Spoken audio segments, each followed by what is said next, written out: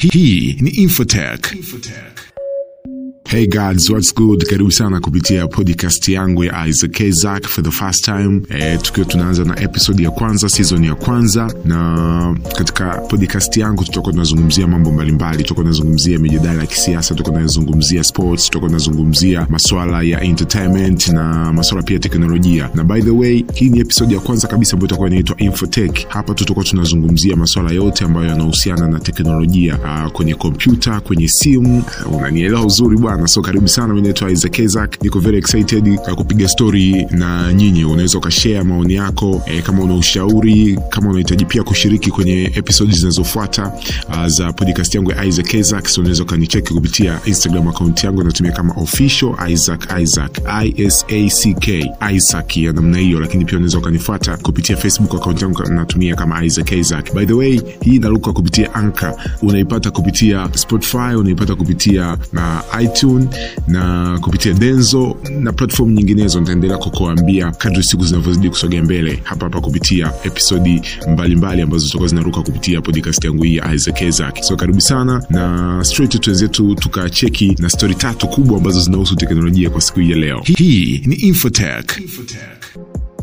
Miongoni mwa story kubwa ambazo ziko hivi sasa kwenye vichwa vya habari, lakini pia masikioni mwa watu, ni kuhusiana na mtandao wa TikTok. Kama ambavyo unajua, toka litokee janga la COVID-19 mwishoni mwa mwaka jana 2019 hadi mwaka huu 2020, kumekuwa na kuibuka kwa app nyingi ambazo zimejipatia umaarufu mkubwa sana. Miongoni mwa app ambazo zimeibuka na kupata umaarufu mkubwa ni pamoja na app ya TikTok. By the way, ina muda kidogo, lakini imeweza kushika kasi kwa msimu wa karantini ambao asilimia kubwa ya watu wengi wanafanya kazi wakiwa majumbani, na mwisho wa siku unaweza kufanya kazi ukawa umeboeka, unahitaji ku have fun. Na TikTok imekuja kwa mfumo huo wa kuweza kuwapa watu burudani. Unaingiza sauti na vitu vingine vingi ambavyo vipo kwenye TikTok. So ni mtandao ambao umeshika kasi sana hivi sasa. Hata ukiangalia kwenye list ya mitandao ambayo imekuwa na watu wengi ambao wameidownload, basi TikTok inaongoza. Sasa taarifa ambayo imekuja ni kuhusiana na Marekani, na kama ambavyo unafahamu kwamba TikTok inatokea China. Marekani na China kidogo kuna sintofahamu ambayo ipo katikati yao hivi sasa, mvutano mkubwa tu ambao unaendelea. Watumiaji wengi wanatokea katika nchi mbalimbali, hasa nchi kubwa kama Marekani, China yenyewe, lakini pia India. Na nikikukumbusha tu kwamba India wameifungia TikTok, wakisema kwamba wanahofia usalama wa taarifa za watumiaji wa app hiyo.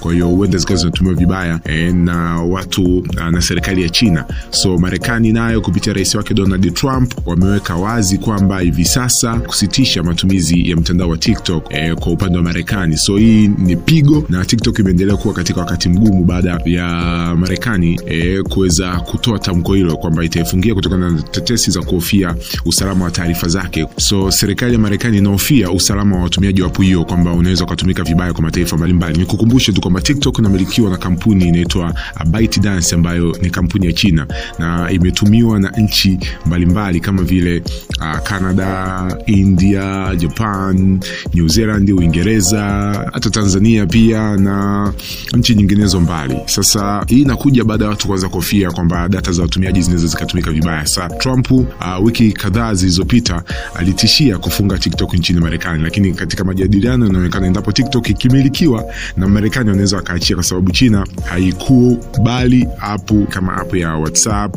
Facebook, Twitter, Google ambazo wao pia wanaofia usalama na ushindani wa kibiashara. Ni vyema makampuni ya Marekani yakaanza kuisimamia TikTok ili Marekani iwe salama na data za watumiaji na hazitumiki kuhakikisha kwamba data za watumiaji hazitumiki kwa nchi nyingine. Na ifahamu kwamba Marekani imezuia kampuni ya Huawei ambayo inatokea China. Kwa hiyo hapo katikati yameshaanza kuingia masuala ya kisiasa, lakini pia masuala ya kiintelijensia na vitu vingine vingi sana. Lakini mgogoro huo umepelekea CEO anaitwa Satya Nadella wa Microsoft ambayo inamiliki app za Windows akasema kwamba Microsoft inazungumza na ByteDance kuinunua TikTok ili kuipa usalama na kuitoa katika umiliki wa China. Microsoft imesema ikinunua TikTok itahakikisha data zote za watumiaji zinafutwa kwanza katika server zote za China na zisimilikiwe na kampuni wala mtu yeyote. Microsoft inasema kwamba inaanza mazungumzo ya kuinunua na imeipa muda TikTok kuhakikisha inakubali au kukataa mpaka kufikia Septemba 15. TikTok ipo katika wakati mgumu kukubali kama wamiliki wake wa Marekani, kwa sababu ikikataa inafungiwa nchi nyingi zaidi na kupoteza watumiaji wengi zaidi duniani.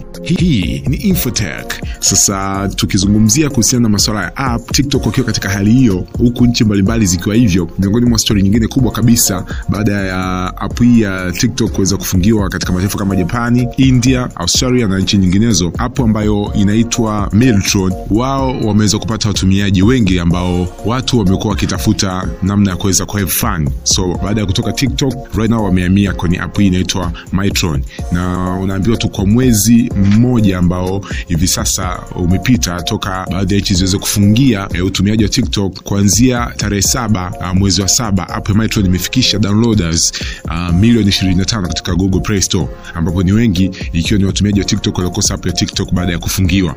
Melltron app ni app ya India ambayo inafanana kwa kiasi kikubwa sana na TikTok, lakini tofauti yake na matangazo na inalipa watu wakitazama video zako. So mwisho wa mwezi huu inafikisha video bilioni 2 zilizokuwa posted kwenye mtandao huo kwa mwaka huu kutoka kwa watumiaji wa India. So ni wazi kuwa hata TikTok ikifungiwa, mazoea ya kushare video mitandaoni yataendelea, na inaweza ikaonyesha kwa ukubwa namna ambavyo watumiaji wa kizazi kipya wanavyoendeleza style za TikTok. So wewe unaweza invest app yako pia, mwanangu. Seti unaweza kufanya kitu hapa kwenye kutengeneza app, na wewe pia ukatengeneza app yako, afu then tukao tunapiga hela bwana. Sawa, miongoni mwa story nyingine ambayo ni kubwa kwenye Infotech inamhusu mwanzilishaji wa mouse. Bwana, watumiaji wa kompyuta tunafahamu kwamba ukitaka kufanya kazi kwa haraka zaidi unatumia mouse ili kuscroll vizuri, unatumia mouse ili uweze kukurahisisha baadhi ya shughuli zako. Sasa mmoja kati ya waanzilishi wakubwa wa muundo wa kompyuta na kipanya mouse ya kompyuta anaitwa William English Bill, ambaye alifariki dunia wiki kadhaa zilizopita, amepewa heshima ya mwisho weekend iliyopita, na William alishirikiana na Douglas Engelbart ambao waliweza kutengeneza mouse ya kwanza duniani mwaka 1968 na kupelekea mapinduzi makubwa ya mouse na muundo wa kompyuta. William Bill pia ambaye ndiye alianzisha idea za kutumia text online, video calls, kuweka anwani katika text yani hyperlink, na muundo wa graphics kabla idea hizo hazijaanza kufanywa kazi miaka 1980. Leo hii tumeingia katika teknolojia ya touch screen lakini bado mouse ni sehemu muhimu kabisa katika matumizi ya kompyuta, na ni mbunifu huyu amepewa heshima yake ya mwisho kwa kusaidia kuleta mabadiliko makubwa ya kifaa hiki kidogo, lakini kina matumizi makubwa sana. So sisi tunaendelea kuenjoy. Wanasema ukiinvest hiyo kitu inaishi kwa muda mrefu, then sisi tunakuja kupata nafasi ya kuweza kukitumia, na historia itabaki kwamba wewe ndiye ambaye uliweza kuinvest. Bwana, story moja ya mwisho ambayo tumemaliza nayo kupitia Infotech kwa siku ya leo kupitia podcast ya Isaac Kezak inahusu mtandao wa Facebook. Guys, tunajua kwamba hivi sasa mitandao mingi inaanza kutoa mashavu ya kulipa kwa watumiaji wa mitandao hiyo ili kuweza kuwavutia watu zaidi waweze kujiunga nayo. Sasa tunafahamu kwamba mtandao ambao unalipa watu wengi duniani hivi sasa ni YouTube. Ukiupload video zako unaweza ukalipwa kule, na wasanii wengi sana wanatengeneza mabilioni ya pesa kupitia mtandao wa YouTube. Sasa taarifa nzuri ni kwa watumiaji wa Facebook. Hii taarifa ilikuwepo, lakini hivi sasa ni rasmi kabisa kwamba Facebook walikuwa wakiwania nafasi ya kuweza kupata kibali cha kuweka nyimbo za wasanii katika mtandao wa Facebook kama ambavyo wanavyofanya YouTube. Tukiangalia soko la music video ambalo linaenda kubadilika, washindani watakuwa ni wawili, Facebook pamoja na YouTube. Sasa unaambiwa kwa macho kawaida tu hii inaweza ikaleta ushindani mkubwa sana wa utengenezaji wa video, lakini pia ulipaji na vitu vingine vingi sana. Sasa wiki hii Facebook wameingia mkataba na baadhi ya wasanii wa Kilatini hawa, ukiwazungumzia kina J Balvin, ukizungumzia pia muziki wa reggae, R&B, lakini pia wasanii wengineo ambao maarufu tu kama Karol G, Sebastian Yatra, Alejandro Fernandez, Calibre 50 na Lele Pons, na kuweka video zao katika Facebook page zao kwanza kabla kuweka YouTube, na Facebook wanatoa mkwanja mrefu. Kwa hiyo mashavu yamekuja, na vile vile Facebook wamejipanga kwa kutoa features mpya ambazo zinazofuata na kuweka exclusive video za muziki ambazo zitaanza kuwekwa YouTube, na Facebook itawalipa wasanii na kuingia nao mkataba na kuweka video zao mpya kabla ya kuziweka YouTube na mitandao mingine. Pia utaweka sticker maalum ya muziki ili watazamaji kutoa kama zawadi kwa msanii ambaye ataweka features ya maswali na kujibu Q&A, ambapo wasanii atakuwa wanajibu maswali ya watazamaji live na button ya kuchangia pesa na kushare video katika story na status. Lakini pia tayari wameingia mikataba na India, Thailand kuweka nyimbo za wasanii na exclusive, na pia Afrika wataweka mikataba katika makampuni ya Nigeria na South Africa kuanza kuweka features hizi na kuingia mikataba na wasanii. Vita Facebook na YouTube inaweza kuwa ni sehemu kubwa sana ya kuweza kuongezea mapato wasanii. Kwa hiyo mashavu sana haya kupitia Facebook yamekuja baada ya YouTube, so this time around ni Facebook ambao wametoa nafasi pia kwa wasanii kuweza kuanza kuweka video zao huko kama exclusive. Guys, hizo ni story 3 kubwa tulizokuwa nazo leo kupitia Infotech, kupitia podcast yangu ya Isaac Kezak. Shout ziende kwako kama tayari umeshawalika na washikaji pia tuweze kushiriki kwa pamoja. Kama una maoni, una ushauri, usisite kuzungumza nami. Na shout kwa brother ambaye anaitwa Apollo. So ni brother ambaye anafuatilia kinoma masuala ya teknolojia, maujanja mengi sana yanatoka kwake. So shout to brother Apollo, umetisha kinoma na mimi naitwa Isaac Kezak. Up to next episode, bye bye. Karibu kusikiliza Habari 360. Karibu tena kupitia podcast ya Isaac Kezak. Mimi naitwa Isaac Kezak. Unaweza kunifuata kupitia Facebook account yangu natumia kama Isaac Kezak, Instagram natumia official Isaac Kezak. Kokote unaweza ukanicheki kwa ajili ya kuweza kuzungumza na mimi, tukapiga story, tukashare moment na hata kushiriki pia katika episode mbalimbali kupitia podcast ya Isaac Kezak. Hii ni season ya kwanza na leo tupo katika episode nyingine ambayo inahusisha masuala ya news, masuala ya habari. So hapa ndio sehemu ambapo tutakuwa tukidiscuss na tukipata taarifa mbalimbali ambazo ni muhimu wewe kuweza kuzifahamu, taarifa kubwa kabisa ambazo zimegonga vichwa vya habari mbalimbali duniani kiujumla, kuanzia hapa nyumbani Tanzania hadi nje ya mipaka Tanzania. Hii ni Habari 360. Tuanzie hapa kwetu Tanzania. Unajua nasema nyumbani kwanza, sio Sasa taarifa kubwa ambayo nikasema sio njema ikapita hivi hasa kwa sisi watumiaji wa mitandao, ni vyema tukaifahamu ili tuweze kujikinga na matatizo ambayo maybe yanaweza kukukuta baadaye. You never know. Taarifa kubwa ambayo imetoka ni kutoka katika mamlaka ambayo inahusika na masuala mazima ya mawasiliano Tanzania, na hapa naizungumzia TCRA.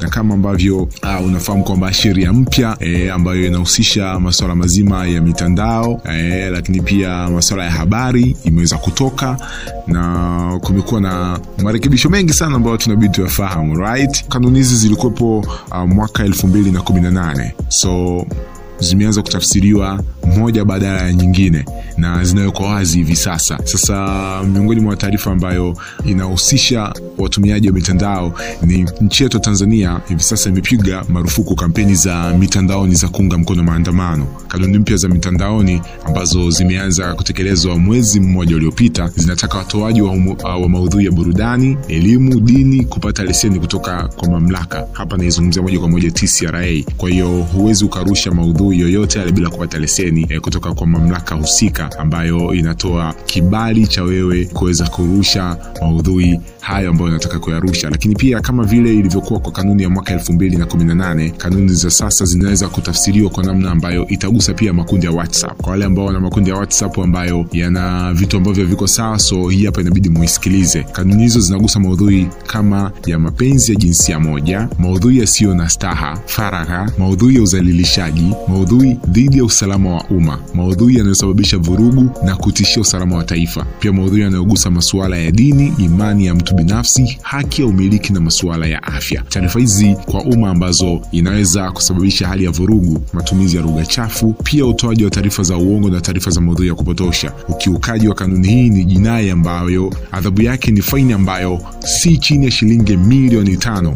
au kifungo cha miezi 12 au vyote kwa pamoja. Kwa hiyo guys, tuwe makini na vitu ambavyo tunavifanya kwenye mitandao yetu ya kijamii, vitu ambavyo tunaviposti, vitu ambavyo tunashare pia.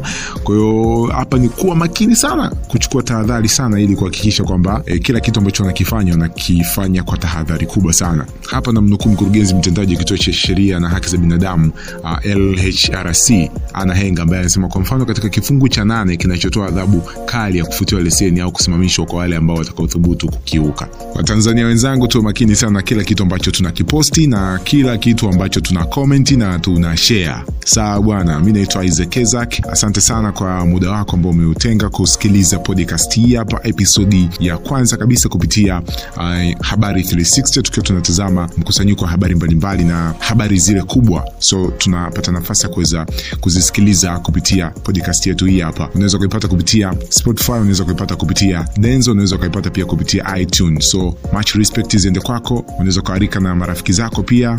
Tunaweza tukashare, tunaweza tukazungumza, tukaarikana kwa ajili ya kuweza kupiga story bwana. Up to next time. Bye bye.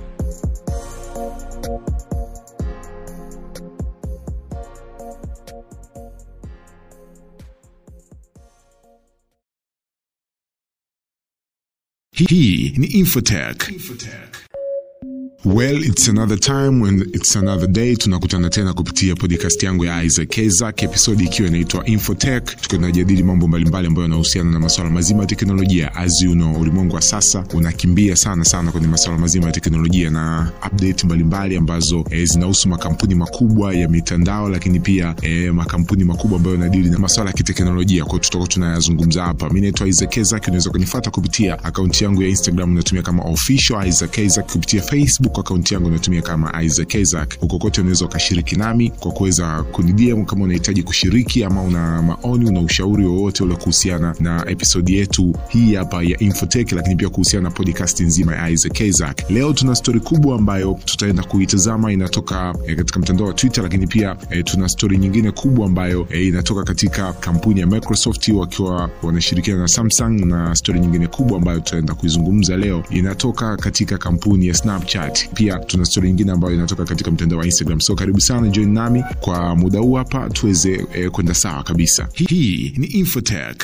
Well, kwa wale watumiaji wa Twitter, basi kuna taarifa njema ipo kwa ajili yenu, na kama bado hujajiunga na Twitter, basi nakusihi tu unaweza ukafungua account yako ya Twitter ili uwe miongoni mwa watu ambao mnafurahia kutweet. Sasa taarifa ni kwamba hivi sasa Twitter inafanya majaribio ya kuweka huduma ya kulipia subscription ambayo itakuja na features za upekee ambazo zitakubidi ulipie ili uweze kuzipata.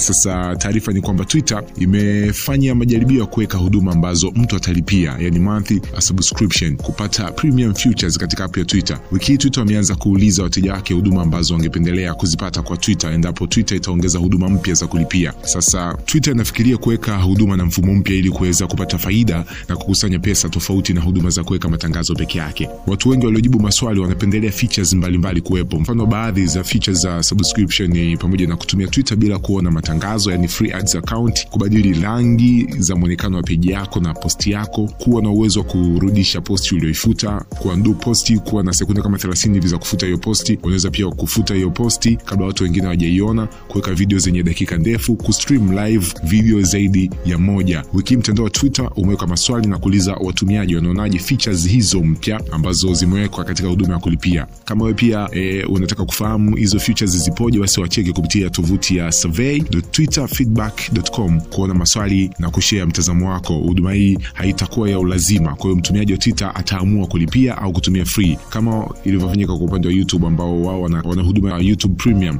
ambayo hii ina features ya kipekee ambayo unaweza kuangalia video bila kuona matangazo na kuweza kudownload video za YouTube. So hiyo ni story ambayo inawahusu Twitter. Hii ni Infotech. Yes, so tuko tunaendelea kucheki na habari kubwa ambazo zipo kwenye mitandao na habari ambazo zinahusisha masuala mazima ya teknolojia. Hii inahusu kampuni ya Samsung ambayo hivi sasa inaenda kushirikiana na kampuni ya Microsoft, ambapo utaweza kufungua na kutumia app ya simu kupitia Windows 10. Kwa wale watumiaji wa kompyuta lakini pia watumiaji wa Samsung, basi taarifa njema ni hapa kwamba unaweza ukatumia apps za simu katika Windows 10. Sasa Samsung inashirikiana na Microsoft na itawezesha watumiaji wa Samsung Note 20 na simu za Galaxy zinazotoka mwaka huu kuweza kushirikiana na Windows 10 katika kurahisisha kazi ili kuweza kuzitumia app za PC na simu kwa pamoja. Kwa hiyo hizi zote utakuwa una uwezo wa kushirikiana kwa pamoja na kuweza kufanya kazi. Ushirikiano ni sehemu ya kuleta maboresho na kuunganisha simu za Android na kompyuta za Windows. Sasa unaweza kufungua na kutumia app ya simu katika Windows 10 PC. Mfano, unaweza kufungua app ya WhatsApp, Instagram au document katika PC yako, lakini pia utaweza kupiga simu, utaweza kupokea na kutuma message kwa kutumia PC yako. Hii ni njia rahisi kama uko busy na ungependa kutumia simu yako na PC kwa pamoja. Watumiaji wataweza kufungua app za PC na simu kwa pamoja katika Windows 10. Utaweza kuacha simu katika chaji au kuiweka mbali kisha ukaendelea kuitumia kama kompyuta yako bila kuwepo na usumbufu wa kuwasha simu au kompyuta kwa pamoja. Pia utaweza kukopi katika simu yako na kupaste katika PC text yoyote.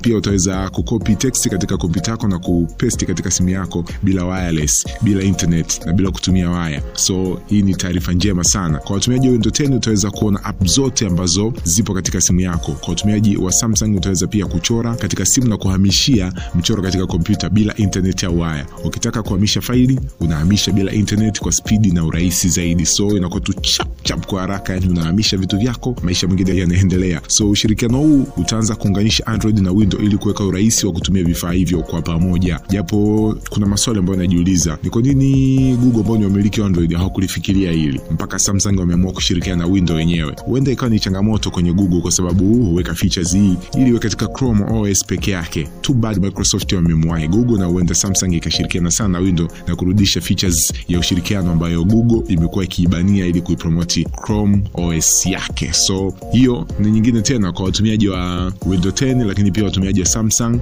Taarifa njema sana inakuja kwetu. Hii ni Infotech. Bwana, kwa watumiaji wa Snapchat, najua madashosti na wale mabrother main ambao waga wanapenda kujisnap. So taarifa njema ni kwamba hivi sasa bwana, Snapchat inafanya majaribio features mpya ambayo watumiaji wataweza kurekodi video fupi na kutumia muziki na sauti kama ambavyo wanafanya kwa TikTok.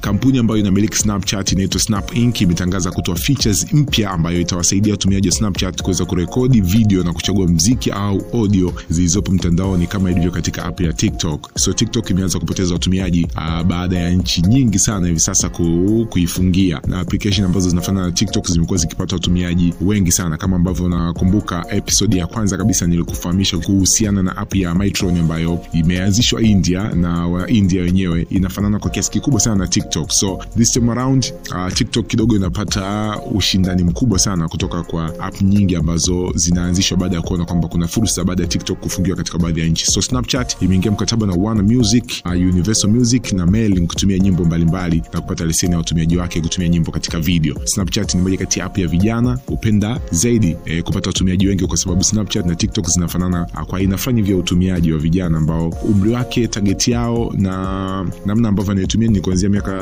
13, 12 hadi miaka 24, 25, na pia na watumiaji wengi wadogo kuliko Twitter katika nchi nyingi. Kwa upande wa Snapchat, kwa features hii inakuwa sio kama imekopi sana kutoka TikTok, kwa sababu katika Snapchat unaweza pia ukajirekodi na kushare video, na ni smart move kwa Snapchat, na ni tayari hii ni features ambayo imetoka na baadhi ya nchi kama Australia na New Zealand tayari wanaanza kuitumia. So si tusubiri si uaga tunakoga wa mwisho, lakini hii ni taarifa njema sana kwa watumiaji wa Snapchat. Hii ni Infotech.